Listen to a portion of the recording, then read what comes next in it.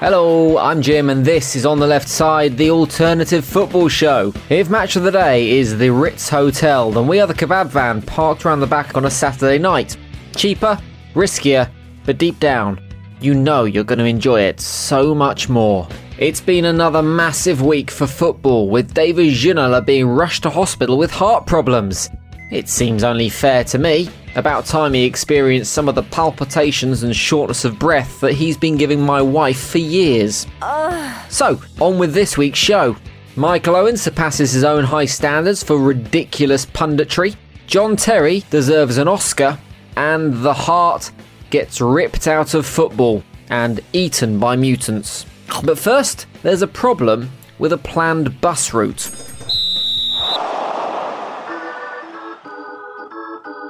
So, Louis van Gaal. I wasn't going to start with him this week.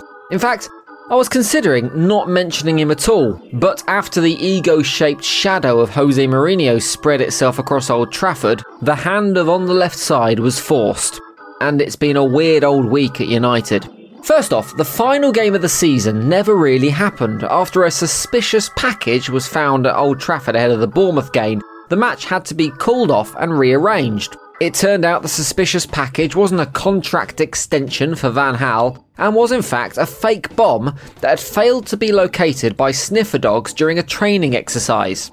You could say it put a spaniel in the works. Anyway, the match did finally get the green light and Louis van Gaal was given the privilege of addressing the United faithful for the final time this season. Or maybe ever. I want to thank you for the unconditional support and we want to bring the bacon home. Bacon? I thought he was Dutch, not Danish.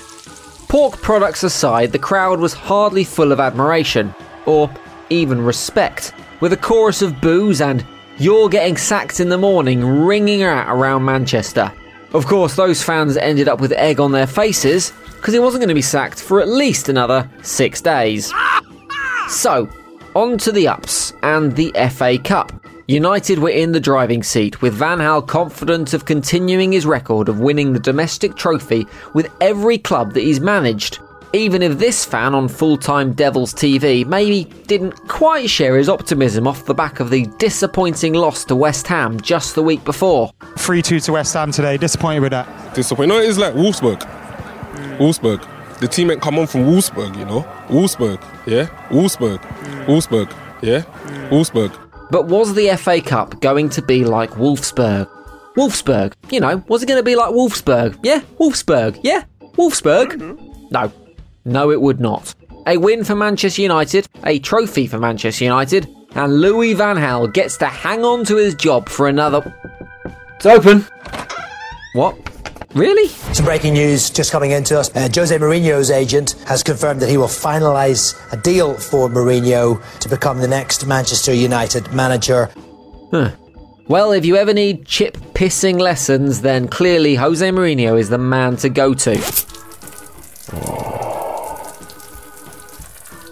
No sooner had Louis van Gaal got his greasy pancake-covered hands on the FA Cup that news broke that the petty, mean-spirited one was on his way to United and an announcement would be made very soon, which led to a bit of an awkward press conference. I show you the cup and I don't discuss it with my friends of the media who already sacked me for 6 months. Okay, any more questions on the game? Any more questions on the game? Well, given the fact you might not be managing, okay, thank you. The perfect send-off. You go on a high. I don't want to talk about leaving the club. But you know what? Rumours are rumours, aren't they? The guy's just won the first trophy for United for 3 years. Surely the club would have better timing than announcing it a couple of days later. The Manchester United coach has just left and so has Louis van Gaal. I stopped him for a moment, asked him if he had anything to say. He looked at me and said, "No, it's over." Well, that might not mean his time at United could be over. It could mean that the game is over. It could mean that his use of random Dutch phrases is over. It could mean that his habit of randomly picking members of his team in random positions and not really showing any real desire to attack the opposition's goal and having the lowest goals tally for Manchester United in Premier League history is over. Oh, hang on. His job's over, innit? All this leaves a bit of a weird scenario. United will need to have an open-top bus parade at some point, so surely they'll have the manager who won the trophy on the bus celebrating with the players. Or will they go for Jose Mourinho, maybe holding aloft the decapitated head of a vanquished Louis van Gaal as it drives through the streets of Manchester? I've got an alternative. The ideal scenario is a mix of the two. LVG starts the parade and then halfway through he's replaced by Jose Mourinho, and then the players can symbolically throw the Dutchman under the bus just like they did back in December. Perfect. The FA Cup final wasn't the only final this week, with Liverpool trying to squeeze approximately 7/8 of Merseyside into the 38,000-seater Jacob Park for the Europa League final.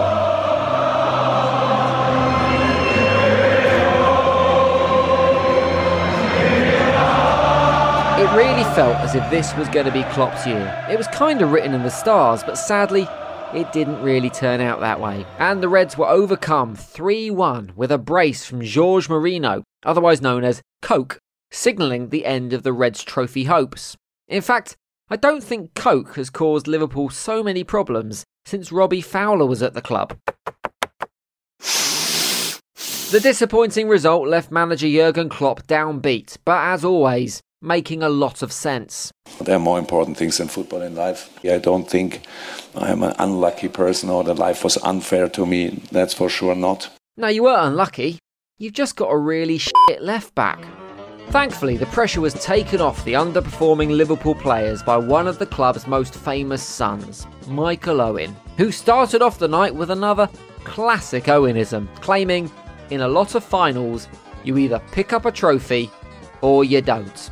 You just can't argue with that kind of punditry. But that wasn't prime Owen for the evening. The Liverpool club ambassador also made this bold claim. When you look at it in the cold light of day, who's bigger than Liverpool? Who can you go to? Barcelona, Real Madrid, but after that, I can't imagine you're going to go anywhere else in the Premier League. I never knew that the phrase cold light of day meant being blind drunk with a head full of Class A substances, because that is the only way you'd believe a sentence like that. Yep, Liverpool are just behind Barcelona and Real Madrid in terms of the teams that players want to play for. Not Chelsea or City or PSG or Bayern Munich or Tottenham or Manchester United. No. It's Liverpool. It's worth noting that Owen probably also thinks that Phantom Menace is the best Star Wars film. Oasis recorded their best material after 1998, and Donald Trump has a very calm, measured and reasonable approach to foreign policy. Hey, I'm not saying they're stupid. I like China. Well played, Michael. Choo choo! All aboard the Leicester City bandwagon. It's been a few weeks now since the Foxes won the Premier League, and if you have ever passed by Junction 21 of the M1, you too are entitled to cash in. A bewildering array of products has been on offer over the last 14 days, and if you are a Leicester City fan, here are some of the items that you could be snapping up. Asda's Vardy Cardi. It's a blue cardigan in honour of Leicester City goal-scoring hero Jamie Vardy. The V-neck on it isn't just the design, oh no, it's a tribute to the Leicester City striker.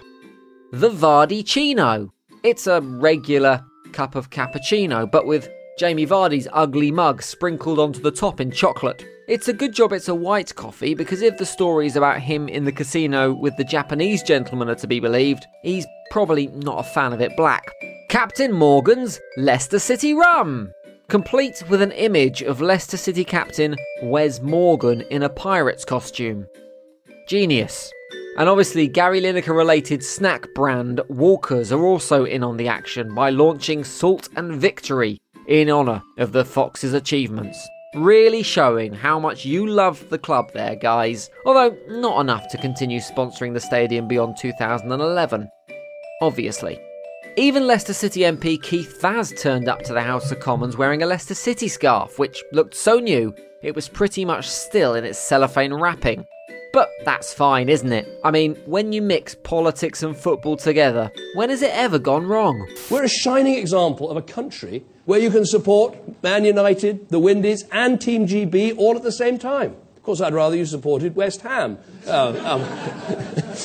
Sorry, I'm a Villa fan. I don't know what happened to me. I must be overcome by something. But that's just the world we live in. Football and money cannot be separated. If you thought commercialisation had reached a hideous crescendo earlier this year when AC Milan performed the deeply spiritual and culturally significant New Zealand wall dance The Haka before a match in order to flog some face cream, you ain't seen nothing yet.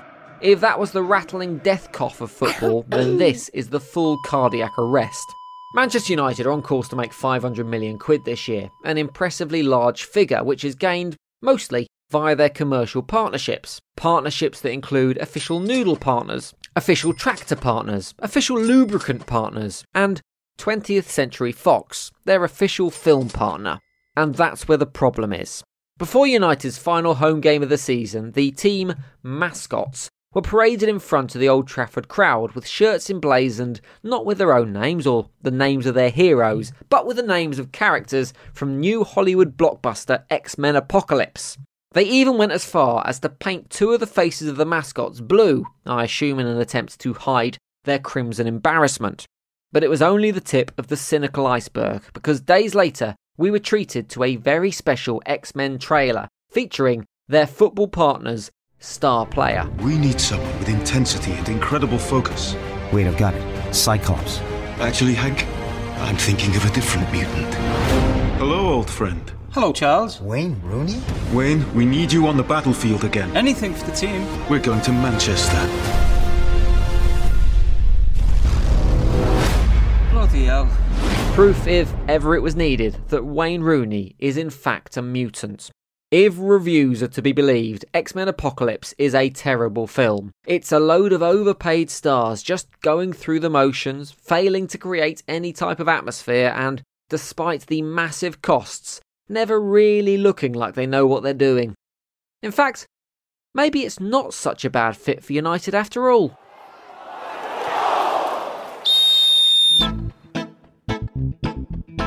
Finally, let's talk about John Terry.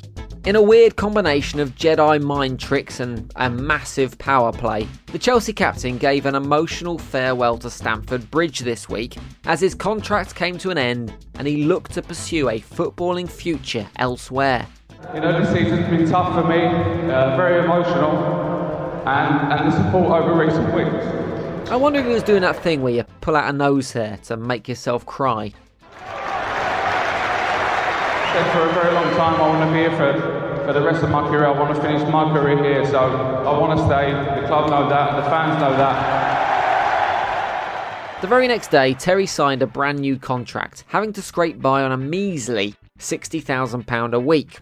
But returning to a club after that is the footballing equivalent of going around a room, saying goodbye to everyone, giving hugs and kisses, and then coming back an hour later because you forgot your coat and having to do the whole thing all over again. So the club gave in to John's pressure, but it doesn't really matter if John Terry was going to leave Chelsea or not. He was always going to turn up next season complete in full kit and shin pads, just like he did in the Champions League.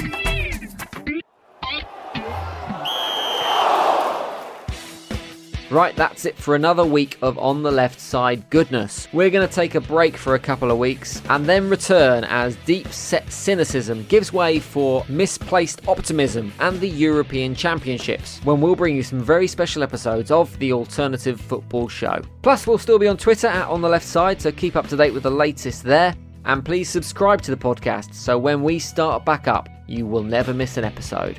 Right, I'm off to give LVG a hug because he looks like he needs it, and that's full time. See you soon. Bye. On the Left Side is a Paint Your Headphones production and is written by Ant McGinley and Jim Salverson. It's going to take everything you've got to defeat Apocalypse. Who? I'll explain when we get there.